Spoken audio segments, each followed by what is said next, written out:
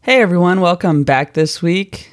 I am really excited to bring you this guest, and like I'm always really excited about my guest anyway. I know I always say that, but I am. This is going to be Travis Nass. He is someone that I've known since high school, and especially after talking with him this recent interview, God, I'm so proud of him. It's funny how in high school we're partly who we're going to be, but we're partly not too. And I just think that I always saw him as so much younger than me for some reason. I think because he looked really young, and I always felt like maybe just always felt a bit old anyway in high school. But he's done so much stuff. First of all, he was a bartender and really like a mixologist, I would say, and just created these amazing cocktails and amazing cocktail menus and things like that, which I like alcohol. So I do like good drinks though, and I just think that it's cool that someone found a passion in service of that kind. And in the service industry, I think especially the pandemic has really brought a lot of things to light. But one of those things is, we have restaurant workers, we have people whose career this is. And that's from the person who's starting out bussing tables all the way through to someone who's running a kitchen or running a restaurant or even owning one. And the pandemic was really hard on that industry. And I think also in the US, I'm in London now, so you're not tipping. You really don't. I'll tip just because I'm American, so I'll tip pretty often, but a lot of people don't. And it's the culture here because people are getting paid more of a living or decent wage to do this work, where in the US it's just not what we do. And Travis brought up some really good points around that I hadn't thought of, around the inequity of tipping structures. And right now in the States, there's been a lot of talk around states reducing the federal aid that they're getting for unemployment because people are making more on unemployment than they are at work. And that's not a rumor. That's not a thing where, people are just saying that. It's true. But the problem isn't the people. The problem isn't the people working. The problem is that the wages are the way they are. That's really the issue, right? So you can't say, well, this people being lazy. No, it's actually people are in a industry and in careers and in situations where they're able to provide for their families better by not working. So that should be seen as the problem, not just the fact that they're doing that. It's not something they're doing. It's actually something that's happened to them. And so, I don't know. It was a really interesting chat for me in that respect. So we get into a lot because we talk through his career and what's led him to found an amazing nonprofit organization. All that to say, he founded a nonprofit with a partner, and I don't know. It's just really cool because you're just seeing people finding something that's wrong and trying to fix it. And I think that is one of the things I respect most. There's that, and then there's like the whole aspect of people having creative careers, and I love that too. But I think people really inspire me who see a problem and they try to fix it and they try to find a way to do that. And he's found a really unique way of doing that. His charity just had a big fundraiser, but you can still donate to them. So I would definitely like people to go and look up Another Round, Another Rally, if you're interested in a place to give where you can contribute to somewhere that will help people directly impacted by job loss or job displacement or even temporary job loss due to the pandemic, or even before or after, because there are other things that affect restaurant workers like healthcare. If they hurt their foot, they can't just work from home, for example, as well. So there's just all kinds of stuff. So I really like how this episode, it's lighthearted and we have a lot of fun, but it's also really eye-opening for how someone and many organizations are actually working to help improve the lives of people who we rely on to serve us, really. One other thing that we got into is volunteerism that Travis does, and it really resonated with me when he was volunteering because he wanted to support something, show that he was for something, rather than only protesting against. And there's value in protest and activism, and it's important. And I've done some protesting, not much, but I've done some. But I've always been of the mindset about volunteering as well. And I didn't think of it in that way, though, where you're volunteering to be for something and show you're for something. So that was a nice way to reframe it for me. But anyway, I hope you really enjoy this. I've gone on long enough. I'm trying to minimize my rants or whatever these are to under 5 minutes. I've almost hit that goal today. But thanks so much for being here. Thanks for listening. If you can follow us, review us, that'd be really appreciated. If you have guest ideas, let me know. And enjoy the episode.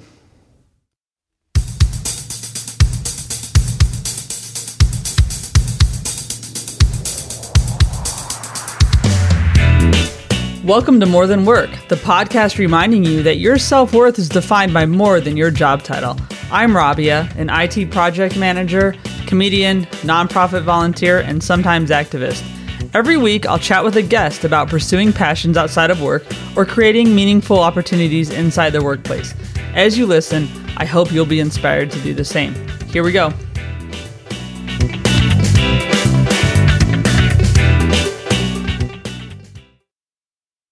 Well, everyone, this week is going to be a lot of fun. I actually have someone I went to high school with, and we were in band together, not band geeks. At least one of us wasn't. He was in the drum line, and I was in the pit. So, you know. I think that's arguable. I would definitely consider myself a band geek. Okay, so he was a band geek, but we were in he was in the cool part of the band. I was in the part of the band where we got to skip PE, but we didn't actually march. So I'm talking to Travis Nass. He's the co-founder and chief operating officer at Another Round, Another Rally. How's it going, Travis? Pretty good. How about yourself? Doing well. Thank you. Thanks. I'm excited to chat with you today. Me too. Let's just start with, I guess, what's Another Round, Another Rally for people who haven't heard of that? Another Round, Another Rally is a nonprofit organization that's focused on the hospitality industry. We provide emergency assistance funds as well as professional development funds for the hospitality industry, with a focus on helping those who have been historically excluded from bar and restaurant leadership. What made you start the organization? Yeah, that's a great question. So Amanda Gunderson, our co-founder, and myself had worked together previously in a kind of a small spirits broker based out of LA. And we never really made a move either personally or professionally ever since then without kind of consulting each other and talking through ideas. And it was a few years ago now that we were kind of lamenting the lack of resources for the hospitality industry and wanted to talk through, ways we could help. We were always being in that kind of brand ambassador role. Education is a big part of that. And we were always trying to figure out a way to make that part of the industry a little more inclusive, and those folks that don't necessarily get the same opportunities as some other folks. And we also saw this big kind of problematic part of the industry where the vast majority of the industry doesn't have healthcare or any other protections in the workplace, and what we're talking about what we could do to help in that area as well. And that kind of started the brainstorming process that ended up becoming Another Round, Another Rally. And, that first year, 2018, we put together our business plan and started putting together our board of directors and went through a brand new process. We had an amazing branding team with All Collective, and Ty Largo and their team did an amazing job coming up with their branding and name. And we went through the whole process with them and created this beautiful identity that really spoke to us and spoke to the needs of the industry. And we've kind of taken off and run with that. And since then, we've been able to, in the last year, we've helped over 10,000 people and been really grown exponentially from where we thought we would be by now. Do you think that you would have been able to use your organization at some point early in your career? And we'll go actually at the start of your career, like you were in hospitality and service for a very long time. Mm-hmm. But is that something that when you were putting it together, were you thinking about like maybe even ways that you could have used support earlier on, or did it just come from you having listened to so many people as being part of the industry? That's a great question. I think there's for sure times that I could have benefited from an organization such as this. So I've been in the hospitality industry or tangential to it for 20 plus years. The last 10 or so have been in the bar and spirits industry, and the last 5 or so have been on the brand side of things. There have definitely been times when where I've been out of work and, not sure where my next meal was coming from. And, that's a scary place for anyone. And over the past year, almost the entire industry was out of work at one point or another. And there's still millions of restaurants that are closed. The restaurant industry is 10+% of the workforce, generally speaking. Mm-hmm. So that's a huge percentage of our labor force. So to have that percentage of our labor force out of work is devastating. There's no way we would have ever anticipated such great need. And there's, even with all of the organizations out there, we're one organization. There's quite a few organizations that are doing some work in the space now. And even with all of us doing all we can, there's never going to be enough to meet the need that's out there. And there's too much work to do. And we're never going to be able to meet all that need. But hopefully that, combined with us all doing as much work as we're able to, and combined with maybe some systemic changes, we should be able to help at least ease some of that pain. Mm-hmm. Yeah. So let's just go back in your career a little bit, and then we'll come back to this and just talk through kind of what people can do. But how did you start out in the industry? And I know at one point you were bartending, but what did you kind of start out doing, and how did you end up on that path and staying in it? So, I guess it kind of depends how far back you want to go. At some point during high school, I was working at the food court at Valencia Mall, making wraps behind a quick serve counter. But I definitely didn't see that as a career option at that point. I worked somewhat in the industry during college, and afterwards, I had always wanted, since I was a little kid, I had always wanted to work at Benihana, being a Teppan chef. So every once in a while, I would apply to one or a couple of them, assuming that was never going to be an option for me. And one summer, I ended up getting picked up by the Newport Beach Benihana. And I was trained by one of the original Benihana chefs, as well as the chef who developed their chef training program. So I went through that. And interestingly, the chef training program for Benihana only teaches you the cooking part of it. All the tricks you have to kind of pay other chefs to teach you. Huh. Yeah, because, a lot of the chef income is tip based, and a lot of their regular guests are, specifically request for them. So if you're taking a tool out of their toolbox, you've got to kind of, pay for someone who might not be coming back to them, type of thing. Yeah. And all of those tricks, like balancing the egg or whatnot, or doing the volcano and stuff like that. There's all these different tricks on how to learn that without costing a bunch of product. Oh yeah, that's a good point. Because I can't imagine even trying to just the whole thing with the egg and breaking it properly. Eventually, that could go through a carton, or flipping a knife around without killing yourself. True. Yeah. Yeah. True. Yeah, I kind of do that trick at home sometimes by accident, and so I worked for them for roughly 5 years or so. I ended up learning almost every job in the restaurant, and at that point, I was just kind of like, well, I guess I'm done here. Worked at a couple other different Japanese concepts. Ended up at P.F. Chang's own concept called Teneko, based in Phoenix here. And worked for them for a few years, ended up becoming a bartender and manager there. And when that concept closed due to the 2000, it's right around the 2008 crash. And it was, that concept was really just kind of ahead of its time and just at the wrong place, wrong time type of thing. To give you an idea, we couldn't sell pork belly ramen to save our lives. Yeah, now it's like people will stand out in line.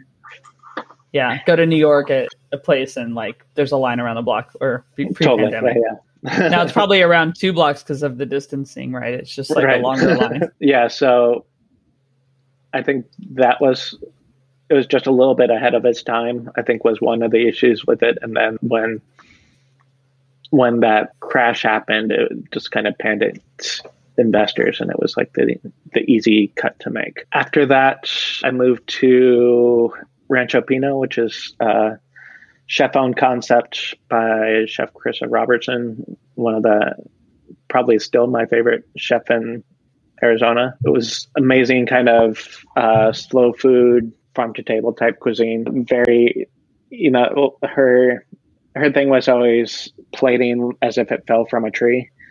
So very kind of natural presentation, natural, like enhancing the natural flavors of food type of thing. She has a little bit of Italian influence from her family, but it was very much kind of like Arizona centric, very fresh seasonal food type of thing. That was the first restaurant I worked with that had bread and cheese. So, which is something you don't really think about going from, Japanese cuisine to Western cuisine. But it was very interesting, like having that background, it was very interesting to see how the methods, the different cuisines traveled to get to the same thing. Like how you add salt or acidity or, different fat, different things like that are done in very different methods in Eastern versus Western cuisine. So it's very interesting to see that dichotomy and have those backgrounds kind of in the back of my mind. So when I ended up taking over the bar program there, it allowed me a flexibility in my brain to come up with maybe different flavor profile destinations than one would normally associate with a particular cuisine type. That was very much kind of a one-man show. It was really for almost the whole time I was there. If we were open, then I was the bartender type of thing. So there wasn't very many days that they were open that I wasn't there. It's just a very different experience because you don't need there's no communication needed in that. Mm-hmm. You know what I mean? I don't need to communicate with people about prep work if I'm the one doing the prep work. Mm-hmm. Or I don't need to communicate with people on where our inventory is at if I'm doing the inventory and ordering. We don't need to communicate, like all those things. I just have it in my brain. So when I moved over to a resort where I was the bar manager for a team of folks, I kind of had to get used to the processes involved in developing the processes needed that I did internally and just instinctually, and write those out and form those into like actual procedures that the whole team had to follow. So we were on the same page. Yeah. And so did you like that challenge and kind of going, into the operations more side of things, I guess, operations with a team, because you were doing that at the bar. You were just running the whole show. And I don't think people realize, like, when we go up to order a drink, and maybe actually if we can go into that a little bit, like when I go up and order a drink and I look at a menu and I go, I don't want that. I want that. I look at a menu. First of all, because you created the menu, right? Right. So what kind of goes into that? And I know it's probably a huge question, but just when you come up with cocktails, and I don't know what the right way to say it is just cocktails or craft cocktails or whatever, like what goes into that? And what did you do in creating those? So I think that'd be interesting. Just as someone who appreciates a good drink, I definitely would like to know. Yeah, so that's a great question. And this goes kind of into once after I moved into the resort. From there, I started doing some consulting work as well. I started a small consulting business on the side and consulted for both brands and bars on their beverage list. And I think there's a few things that go into making a good menu. Like a menu we had at Rancho Pino was very different from the menu I created for Lanza Hermosa, which was very different than the menu we had for the bar or the pool at the resort, and it's very different from the bar menu that we had at the resort. And all of those are very different from consulting clients that I've had. And so, it's part of it is doing something that will work for that makes sense conceptually with the concept of the restaurant that it's situated in. Part of it is something will be successful for the clientele and the both the demographics and the location of the restaurant, and also a price point for the restaurant. And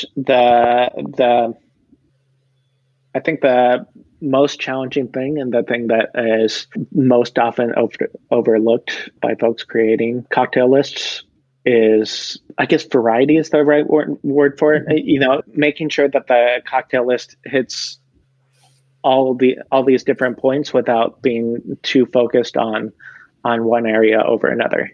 I've seen some cocktail lists that have 4 or 5 peach and ginger drinks, and you're like, well, the bartender here, the bar owner here, must really like peach. Because do you really need 4 or 5 of those, or is one good enough? Right. I would argue that one stone fruit drink generally is probably good enough to meet those needs. So, I've got this, it's almost like a bingo card of all the different notes you want to hit, and you also want to make sure that that cocktail list makes sense for the size of it, makes sense for the size of the rest of the menu. You don't want, I would say there's very limited situations where you would want a 4 or 5 page cocktail list if there's only 10 menu items on the food menu. So I think that's the most challenging piece of it, is making sure that you're putting the minimum amount of cocktails on with the most amount of variety. Yeah. Oh, that's cool. That makes sense. It does. And do you have a favorite cocktail that you've come up with yourself? Or is that like asking like a question like, do you have a favorite child or something? I don't know. I mean, I've definitely had people say that to me, that is like, because that's one of the things I ask when I go to new bars. It's like, oh, what's your favorite thing? Should I try? What's your favorite thing? What do you like to make? That type of thing. And I've definitely had that answer before. And I don't know if there's anything that's more frustrating to me. Well, because I'm like, really? I don't know. Is that spirit going to get jealous of the other spirit and have its life ruined? No. So, I mean, I get it from both sides. I get both sides of it. The other side of it is like, well, I mean, it depends on your mood. In my feel, because I definitely have days where I want to drink something light and refreshing, and other days where I want to drink something, like dark and boozy. Yeah. So it's, I think, and my taste could probably differ from anyone else's. I like something overproof, really bitter, and stirred. That's not many people's cup of tea. So chances are, if you ask me what my favorite thing on the menu is, and I give you that, the chances are it's not going to be what you're looking for. So I think there's something in that question that's really requires asking more questions back than kind of the more dismissive, well, that'd be like choosing my favorite child. I think you can ask additional questions and get to a better answer and I think that's probably the more correct way to go about it, rather than either just giving a random answer that might not be applicable to the person asking, or coming up with a more dismissive, I don't want to answer at all. But to that, my favorite thing I've created, I don't know if I have a good answer for that. One I talk a lot about is, I did for 1 year at the resort, for Thanksgiving, I made a turducken cocktail, which I thought was entertaining. Um, So what was in it? it was, and I'll give this preface that this was probably 5 to 10 years ago, so it's probably going to sound kind of dated now. Okay. But we did a duck fat washed wild turkey rye with cranberry syrup, lemon juice, egg white, and figgy pudding bitters. That actually sounds really cool. I used cranberry sauce and put it with vodka and soda and rosemary on top, like sprig. That was my cocktail I did at the holidays. I was alone in London, so I made cranberry sauce just to make a cocktail. Nice. Which, but no, that sounds really cool. So like creating that though, I mean, is it just a lot of experimentation? And when you like create a cocktail, I mean, how does that go? Because I know I'll just say I'm making a Manhattan. I'm really just pouring whiskey and bitters and calling it whatever I want to. But does it take a lot to create that? I mean, I assume it's just like even creating anything a chef creates, right? Yeah, one of my probably the most useful cocktail book I own is not a cocktail book at all. It's called the Vegetarian Flavor Bible. There's the Flavor Bible and the Vegetarian Flavor Bible. I have them both, but it's basically it's a giant thick book, and it's got every ingredient you can think of, like say rosemary, and it gives you a list of underneath rose. If you go to, it's organized like kind of like an encyclopedia. You can flip it. It's alphabetized by ingredient, and so you can go to rosemary, and it would give you a list of all the ingredients that pair well with rosemary, with the super well-known pairings in bold. I would argue that you would have to have some sort of conceptualization of classic cocktails and as a basis, those kind of familiar cocktail templates like a sour template or a Collins or like a cocktail Manhattan martini type of thing, old fashioned, having these different templates in your mind that you can work from. I would also argue that there's nothing that hasn't been already done. So to that end, I have very little qualms about giving away recipes and stuff like that, because I don't think there's anything that I could come up with that somebody else hasn't done already. I mean, even that Turducken cocktail and, fat washing has been around for a long time, and people have definitely done stuff with duck fat before I've done stuff with duck fat. Using wild turkey for a Thanksgiving cocktail is not new at all, particularly with a combination with cranberry. You have to have that history in the back of your mind to start out with the creation process, and then taking that and combining that with those flavor combinations that you can get from the Flavor Bible, I think it's super helpful. No, that's just really cool to hear about, though. I mean, I'm someone who I've liked to go to different bars and find like speakeasy type places and stuff like that. Like we'll talk about, well, we can do that now and then. I mean, whatever. This doesn't have to be linear. People can be used to this. I wanted to ask you about like a competition fundraiser you guys have coming up. And I know one of the judges did the place Raised by Wolves in San Diego, which I went to, which that's cool because you go to the mall, but then you go behind like a fireplace, I think it is, and there's a whole like place. And have you been there, by the way?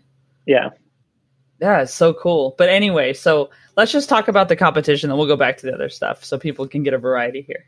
I hope no one's drinking. If you're drinking, you're not going to follow. I mean, it's 5:00 somewhere, I imagine. It's definitely not too early. So Ready, Set, Show is competition we are doing on May 23rd. It's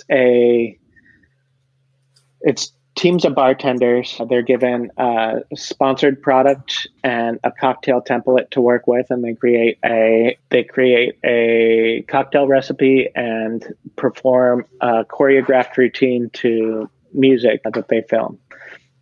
It's hosted by Meatball the Drag Queen, who was on, I think, the first season of the Boulet Brothers Dragula, which is a drag competition. Anyway, Meatball's going to be hosting, and they'll introduce the teams and their sponsors, and then we'll play this pre-recorded performance that the teams have made. And then we'll come back. The host and the judges will hopefully be with us there. They're live at a gay bar in LA that Meatball used to perform at all the time to kind of raise awareness for their plight.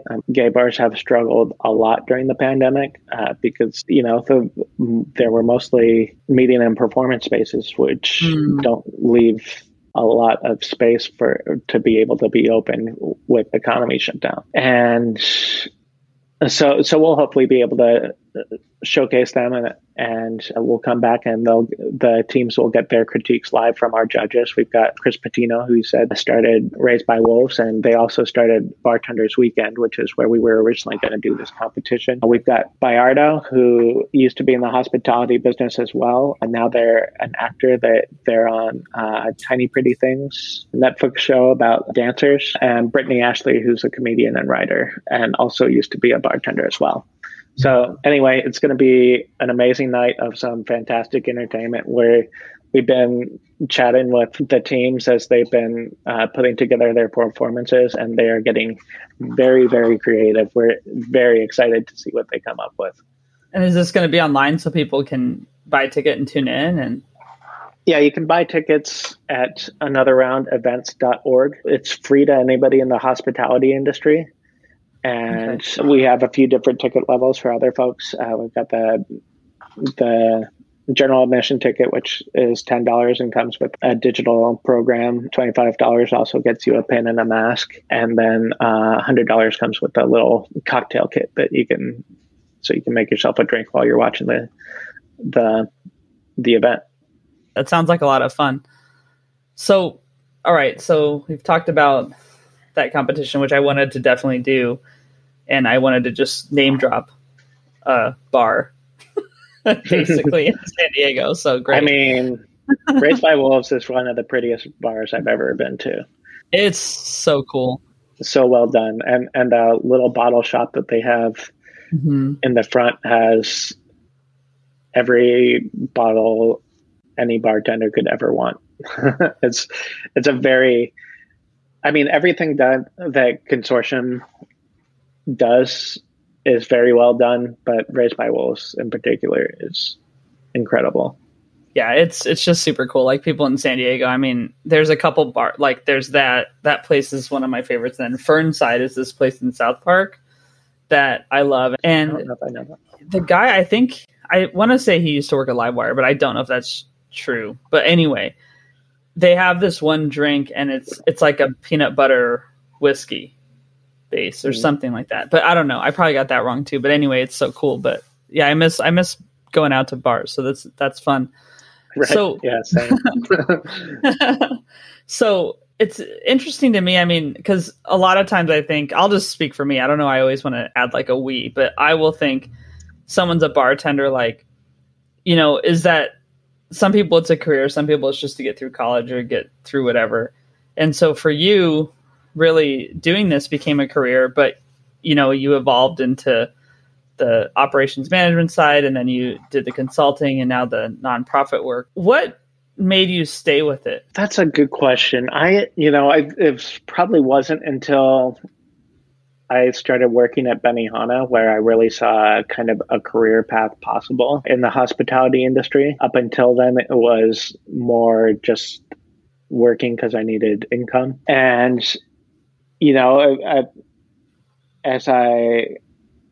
I definitely saw a career path within Benihana, but as I kind of learned more parts of Benihana's business, I also saw that as kind of limiting. And I mean, definitely no offense to anybody who's still with Benihana. It's a great company and you could do great things. But for me, I always wanted to learn more. So I can definitely see the appeal of sticking with one company and having that stability and being able to grow and move up within that company. But to me, that just wasn't my thing. I would rather learn different parts of the industry and learn more on different sides of things. So that's really been the focus for me, is what can I learn from doing this other opportunity?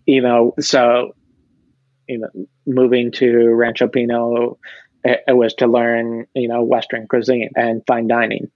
Moving to the resort, it was to learn resort operations and to learn how to manage a team. Moving into consulting, it was to learn how to learn my personal business development and learn how to adapt my skills to a variety of different concepts. And moving into brand ambassador work, it's was learning the other side of the industry, like learning life as a supplier and how you're able to benefit operators and beverage directors and what my skills and my products can help those folks better.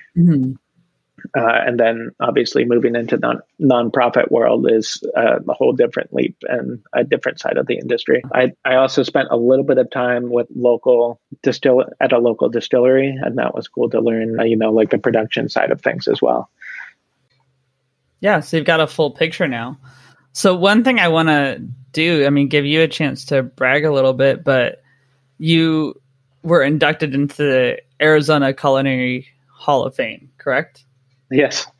So what led to that, and how was that experience for you? So that was while I was at the resort at Lons. We were consistently rated in the top cocktail programs in the city, best cocktails in the city.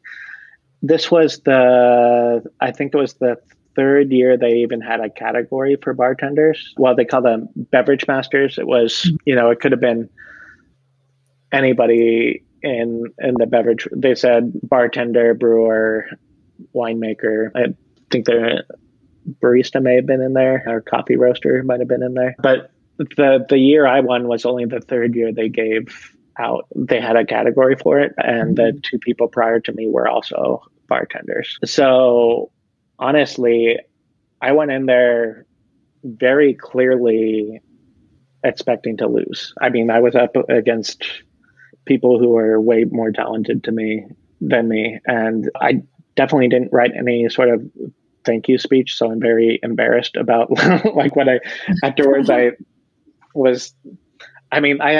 had this thing where when unbelievable things happen to me, I kind of go like a shock, like lack of emotion, lack of being able to say anything type of thing. So I'm not very proud of the way I accepted that award, because it was a huge honor and I didn't have much to say because I really very honestly didn't think it should have gone to me. But I'm super proud of it, and I'm very humbled to have been able to receive it, and it's definitely worth bragging about for sure. And I think you've continued to like grow in your career, and now you're adding value to the people who are in the industry. So I don't know, maybe it was just, part of it's like what you're doing after too. If you didn't think you were the one that year, certainly by now. Yeah, that's a good way to look at it. Hey, that's what I'm here for, So besides starting the nonprofit, which we're going to talk a little bit more about, but you also do a lot of community work and help people. And I just want to talk to you about that, because I think one thing that is important in this podcast generally to me is to talk about what the whole person's doing, because a lot of people don't see themselves as a whole person. Sometimes they just see themselves as like their work or whatever. And so can you talk a little bit about that? Sure. Yeah. So I do, I volunteer for a number of different things. I'm on the board of directors for the USBG, which is the United States Bartenders Guild Phoenix. I've been in leadership with them for, I want to say 5 to 7 years.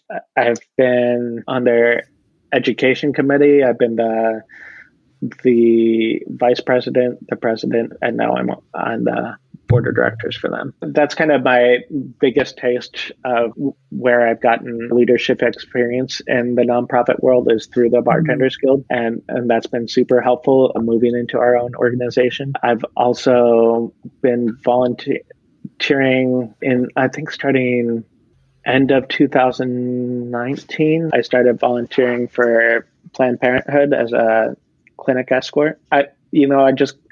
I I got tired of protesting, particularly in the Trump era. I got tired of protesting things that I didn't like, and I wanted to fight for things that I do want. And that's kind of where that thought process was to help out with Planned Parenthood. And what do you do in that? Like, what's your role? Like, do you just help people and make sure that they're safely able to come and go? Yeah. So the clinics have a volunteer escort program. Most do anyway. I'm sure it depends on where you live. Ours is currently shut down due to safety precautions with the pandemic. We're hoping to get that back up and running in the near future. And I can't tell you how excited I am to get back to work with that. It was such a fulfilling part of my weekly schedule. Losing that, particularly during the pandemic, has been very tough. But so, each location of the clinics are different, and you have, depending on which clinic you're volunteering at, there's different regulations on how far away protesters can be and where they can be and what they can do. Our goal as clinic escorts are just to identify ourselves as volunteers with Planned Parenthood and walk folks safely from their car into the clinic and give them the distraction and reassurance they need in order to not have to focus on any of the vitriol that's coming from the parking lots or from the street, depending on where they are. Wow. That's really, I didn't know that was even a role someone could play, I suppose. And I like that you decided, rather than protesting what you're against, you decided to do what you're for. I think that's really powerful, because we are so used to just fighting against something, right? Right. Yeah. And to me, it's really important. I think it's just an attitude adjustment. I think it's much more empowering to be fighting for something rather than fighting against something. I think it's very easy to be against things, but coming up with alternatives to those, and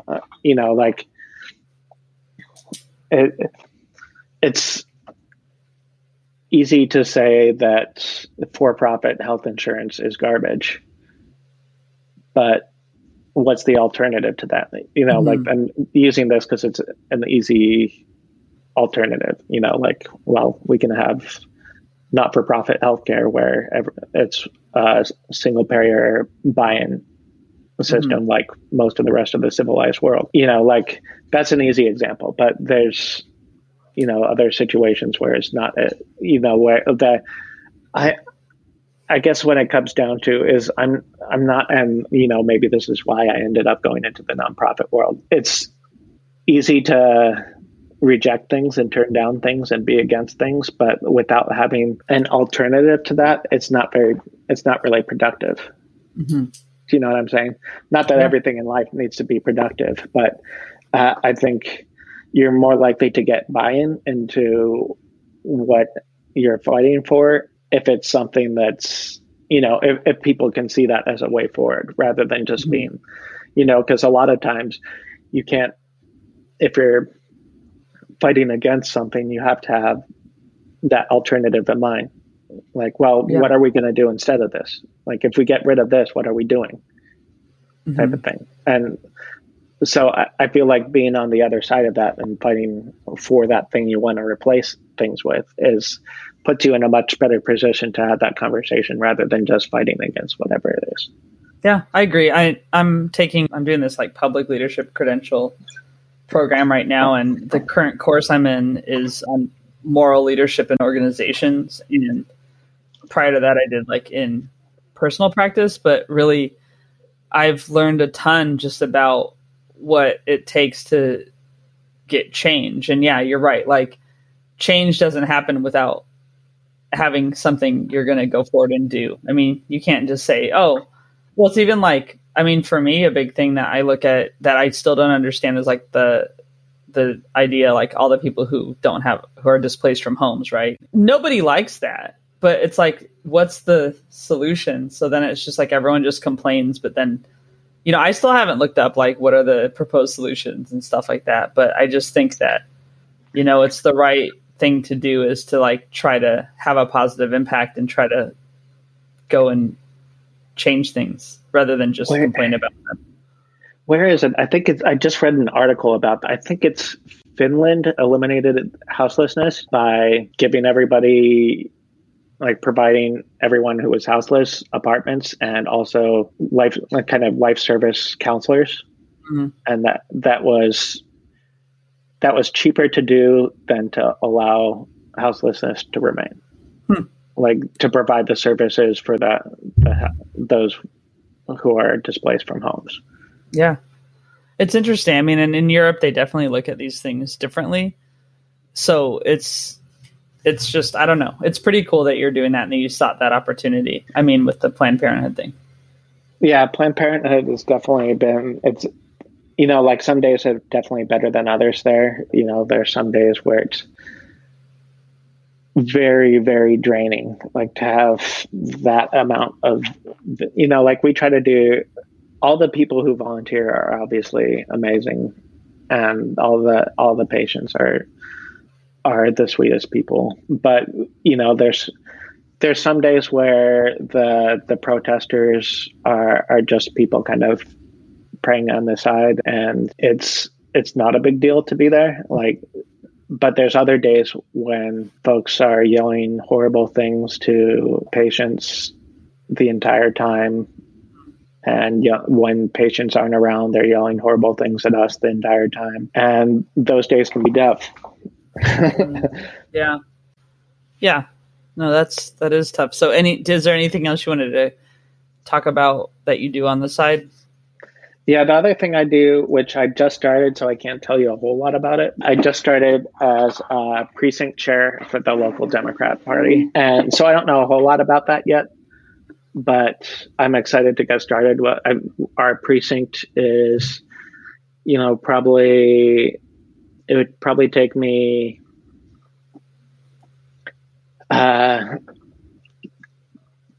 2 to 3 hours to walk the perimeter of the whole thing. So it's not a huge area, but I'm excited to get in there and be able to work local politics and get some things to benefit our immediate community through. I'm kind of working. I also joined our local Democratic Socialist chapter, and I think that'll be good to work kind of tangentially with both of those. I'm not doing anything in leadership with the Democratic Socialist yet, kind of getting my feet wet there, trying to see what their processes are and see where I'm the best fit. I think likely I've started attending the restaurant organizing committee with them. I think that'll probably be the best fit for me, so I can help kind of work on unionizing restaurant workers. Yeah. Oh, cool. So all this kind of gets us back to another rally. And can you talk a little bit about, so say someone buys a ticket or to this event, or they just donate, and I saw you also have opportunities to volunteer on your website. So can you talk about, first of all, where the money's going, what kind of services you're providing to people, and especially even around the professional development? I think that'd be cool to hear about. And then just kind of what people are investing in, I guess, as a charitable contribution. Sure. So we raised two major pools of funds: emergency assistance and professional development. Emergency assistance is obviously a little easier to get your head wrapped around, and kind of outside of a pandemic, it would be more like things we talked about at the top of the show, raising money for some folks who are diagnosed with cancer, or people who have been in a car accident, or things like that. And then the professional development piece, that's something where we're focusing our efforts with that on folks that have been historically excluded from restaurant leadership. And the goal is to provide opportunities and resources to those folks to give them the tools and skills they need to really, accomplish their career goals and make these more, innovative kind of more dynamic workspaces that really create these spaces that we're all hoping to see in the future, with these more equitable spaces that we're all hoping to see in the future. And it's well documented that more diverse workplace populations create better products and create better outcomes. So we're really trying to help the industry get to a place where it should be, because it's been a long time coming. And I think this past year has really shined a light on a lot of the inequities baked into the system of the hospitality industry. Well, really all industries. But I think it's really opened the eyes of some people who might not have seen that before. And I think there's a larger portion of the population that's kind of open to that concept now, and sees the need and the value for moving to a place where things are a little bit more equitable, and where we can give these workers kind of can get some more value and more, a more stable situation than that maybe we have in the past. It's good because it's something that I can say I haven't thought of. Like, I've thought about things like their wages are horrible, so they rely on tips, and that they don't generally have insurance, and like thinking about the cost of insurance, and knowing, like in my job, like in IT, like I have the luxury of, paying a lot for insurance, but still having a salary and a steady paycheck that allows me to do that. Right. So there's all those kind of things. Or just even if I'm sick and I need to work, like I'm just sitting at a computer versus like, you can't run around a restaurant like that. And, stuff like that. So, or time off costs you more. Right. And there's a lot of that's kind of, it's all interconnected. Really everything is, right? But, like restaurant professionals don't have sick pay or insurance, which means they often come to work sick, which means half of the restaurant ends up getting sick, which means the restaurant has to constantly be overstaffed, and they have to have just count on a certain percentage of their staff calling in sick or calling out for the day. And it's a lot easier to call out for a shift when you're only getting paid $2 an hour to do it, and not to mention all the inequities based in tipping structures.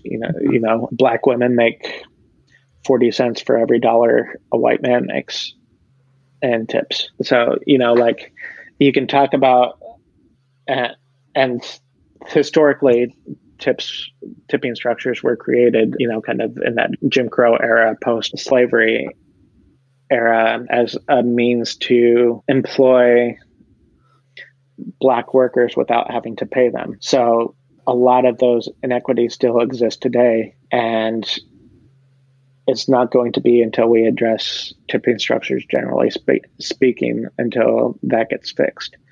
I personally, and maybe I might be rare in thinking this, but I personally would rather have a professional in my industry deciding what I'm worth and what I should be paid, rather than some random who comes in to get a drink from me. Mm-hmm. Yeah.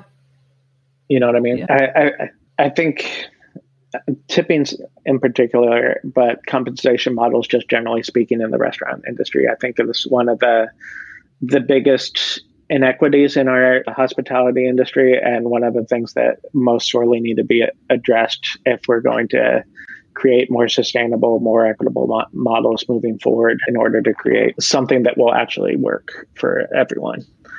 Yeah. Gosh, it's really, I appreciate you just talking through this, because it's really interesting to think about, and especially as things are opening up after the pandemic and stuff. And just, I'm in London, so the tipping thing, it doesn't happen here. I still do it sometimes, just being still very American, but it's interesting. Even the workers here, to my knowledge, like people who were furloughed, were getting 80% of their salary this whole time. That was not happening in the States. And even if it did, if they were getting 80% of their salary, it would have been nothing to do with their tips. So that's interesting. So is there anything else you want to cover? Right now, there's a big problem trying to hire people for the restaurant industry. And part of that is because folks are making more on unemployment. And I haven't seen a lot of self-reflection on the industry about that. Like, don't you think that that's problematic, that your workers can make more money on unemployment not working than they can for you working sometimes more than a full-time job? So I think that that's, and like the response to that is usually, well, restaurants operate on such slim margins, and I don't know if that's a good enough reason. I think that there's, every other industry, generally speaking, has to pay their employees when they're working. We don't ask any other industry to have their customers subsidize their labor pool. And, like almost all industries have some sort of amount of seasonality, particularly retail. And we don't ask customers to subsidize that employment. So every industry has costs. So to me, writing off the need for poverty wages as because there's low margins in food service I don't know if that's an adequate answer. I feel like there's got to be methods of restructuring the way it's shaped so that there's an answer that works for everyone. I don't know necessarily what that is, but I think saying there's small margins in the restaurant industry is kind of a cop-out. I think it's used as a way to not have to deal with examining that area. Yeah, and it appeals to people, because then people will say, yes, that's right. And, and you have small business owners who say, yes, that's right. You can't. But it's like, well, then there's another problem, because if people get paid more, they will be able to spend more, and maybe. Right. Right. It's kind of that bottom-up model of stimulus rather than the top-down model. Do we give tax breaks to the rich and corporations, or do we give more money to the unemployed and working poor? What will have a bigger benefit to communities and to the economy? Just talking about Europe and their models, every other country has restaurants, and the vast majority of them don't have tip structures and actually pay their workers. There's no reason why that can't be successful in the US. Yeah, that's true. Well, so do you have any advice or mantra that you would like to share with the More Than Work audience? I think it's kind of what I said before. I think it's fighting for what you're for rather than against things you're against. I think that's been helpful for me in organizing my life in a way that feels more positive, and I get more fulfillment out of that. Yeah, I like that. And I like that even, I don't know, just going back to you mentioning that you were missing something from your weekly schedule, like during the pandemic, you weren't able to do the volunteer work. With work, we spend all this time scheduling our day within these 9 to 5, here's my day, and I have to attend these meetings, and I have to do this and that. And then it seems like, and we do that because that's how we do our job well, right? We can't just say, oh, I'm not going to this meeting I'm supposed to run or something, right, because I don't. But then with the things that we do for ourselves, and I'm saying we, because I know there's more than me on this one, so I can't speak for more than me. We don't do that.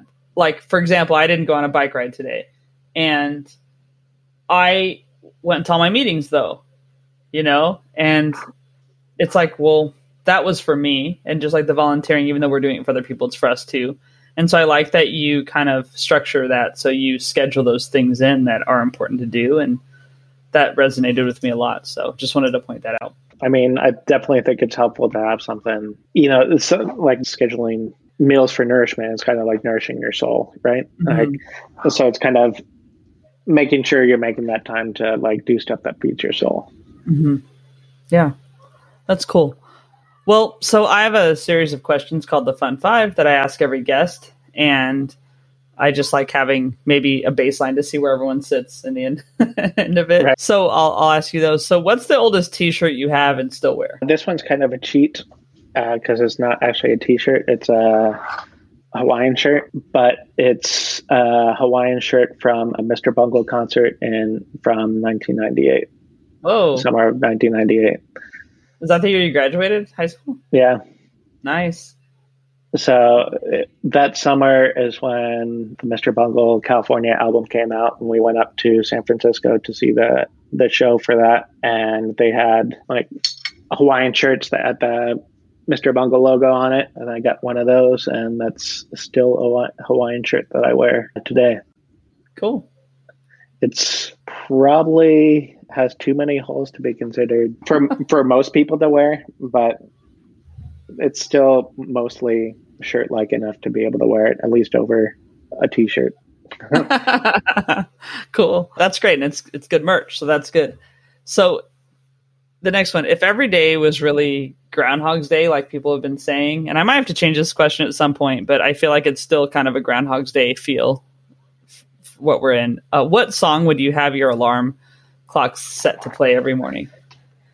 I'm going to go with Old 55 by Tom Waits. Okay, cool. Nice. Like old school Tom Waits. Yeah, good. All right. Coffee or tea or neither? Is both an answer? Yeah.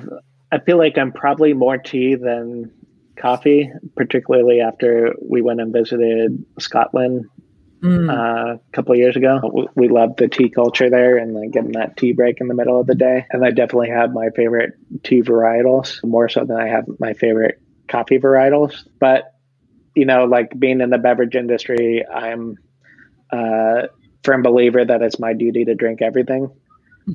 So, you know, like I just love good, tasty things. So I don't, you know, like today I had Peruvian coffee, like single origin Peruvian coffee pour over. But, you know, like I also love Lapsang Souchong tea, or, you know, like a good, like really good Genmai cha, or just my cha tea. So I think, I don't know, both, I guess. Yeah, no, it's cool. I've never heard anyone say that tea name either. Colin Hay, do you know Colin Hay? He was led Men at Work, the band, and then he has a wonderful, like, just a beautiful solo career. Like I don't know if there's a reason he would come on here. I'd love to talk to him, but he has a song called, I think, Beautiful World, and he talks about that tea actually, because he's from Which one? Lapsang or yeah. So it's have you ever had it? No. It's kind of like the Scotch of the tea world. It's like a smoked black tea. So it's this beautiful kind of rich, smoky, earthy, almost like nutty flavor of tea. So cool. It's really great for cocktails, particularly non-alcoholic cocktails. It works great in because it adds this like rich complexity that you can't get, you know, like a lot of times non-alcoholic cocktails are these like fruity nonsense, like fruity, sugary nonsense that are just kind of like afterthoughts, but that gives some depth of character that's hard to get. I mean, tea in general is great for non-alcoholic cocktails because of that, but the Lapsang particularly adds this complexity that's tough to get in cocktail forms. Oh, cool. I'll have to check that out. All right. And can you think of a time that you like just laughed so hard you cried, or just something that like makes you kind of lose it, maybe misbehave on meetings or something like that? It happens a lot. And honestly, it's usually something that's not funny that I think of myself and is not funny to anybody else. But I just lose it, and then I can't stop laughing for 5 to 10 minutes. Understandable. As a comedian, I'm very familiar with that. So yeah, I usually think I'm funny, but the chances are that translates into other people thinking I'm funny is usually not a very big portion of the Venn diagram. Awesome. All right. And my last one, who inspires you right now? Who inspires me? I mean, I guess it kind of depends which part of my world I'm thinking about. I'm so lucky to have Amanda as my co-founder.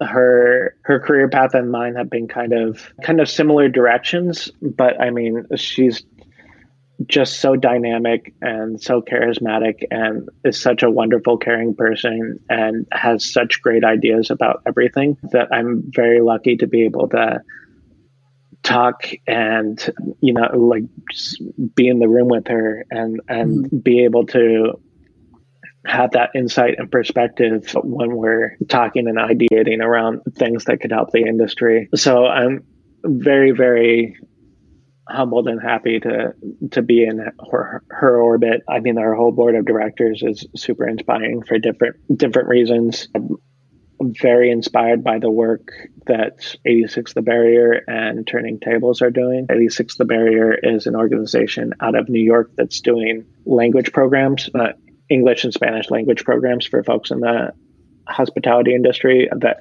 their work is incredible. Turning Tables is an organization out of New Orleans that's providing a hospitality education for folks who are primarily and other workers of color that are looking to kind of step up their hospitality game, and giving them it's kind of like an externship program. They go through a career development course, and then they work with local New Orleans restaurants to get them placed in whatever part of the industry they're looking to get in. And they're just doing phenomenal work and raising some soon to be new leaders in the industry.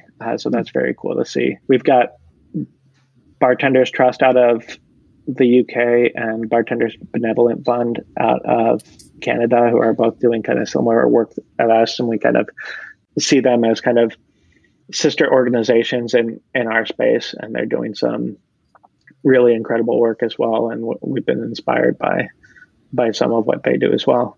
I mean, like I said, there's just so much work that needs to be done. There's no shortage, and there's no shortage of people who have stepped up to do some of that work. So we find inspiration all over the place with that, and we're just lucky to be in the orbit of some of these folks and be able to talk and bounce ideas off them. And Radical Exchange, Ashton Berry, also in New Orleans. She's consultant, hospitality professional, sommelier, and activist. And I don't know if there's anybody more inspiring in the space of reimagining equity in hospitality spaces and what a future hospitality industry could look like, and everything.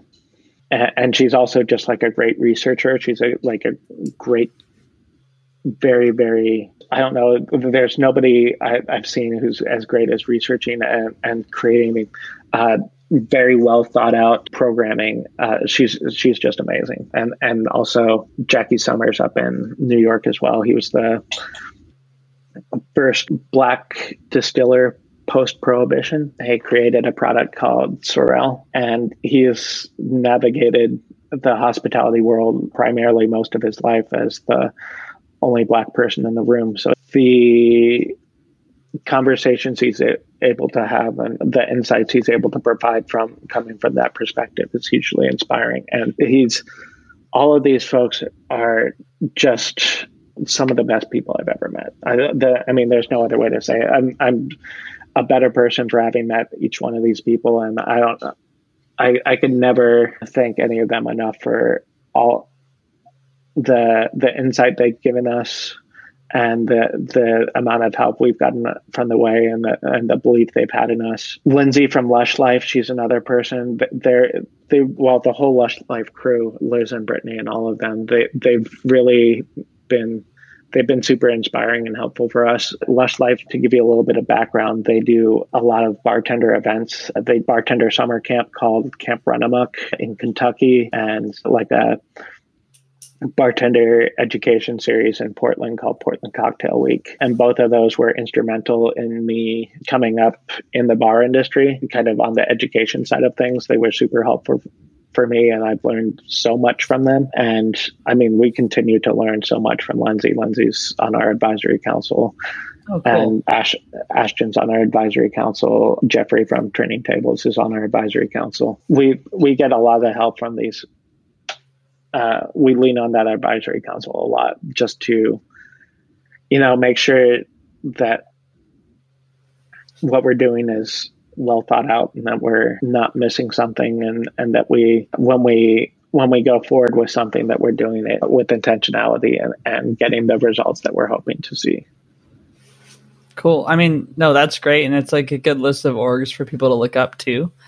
So if someone wants to know more about you or know more about another rally, what what should they do? Where should they go online? And I'll have this in show notes too. Anotherrally.org is our website, and that's got probably all the information you need. That's where you can donate. That's where you can see what aid programs we currently have available. Those are changing and being updated all the time. We also have a list of resources on there, both professional development and kind of health and wellness resources are available as well. We also have some, additional things on there, like ways you can contact us if you want to, if there's some sort of custom programming you want to run through us, or, we've done kind of GoFundMe style campaigns for different people or businesses that are in need. And those have been super successful.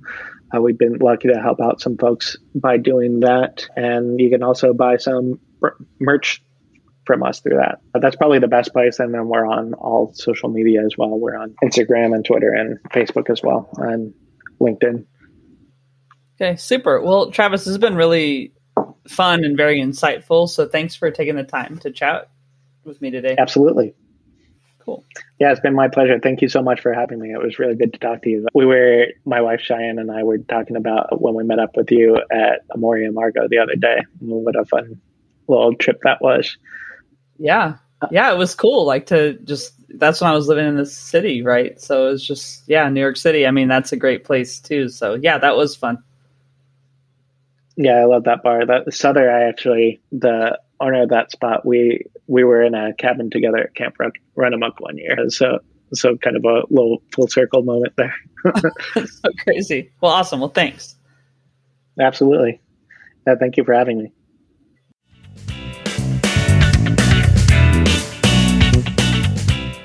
Thanks again for listening this week.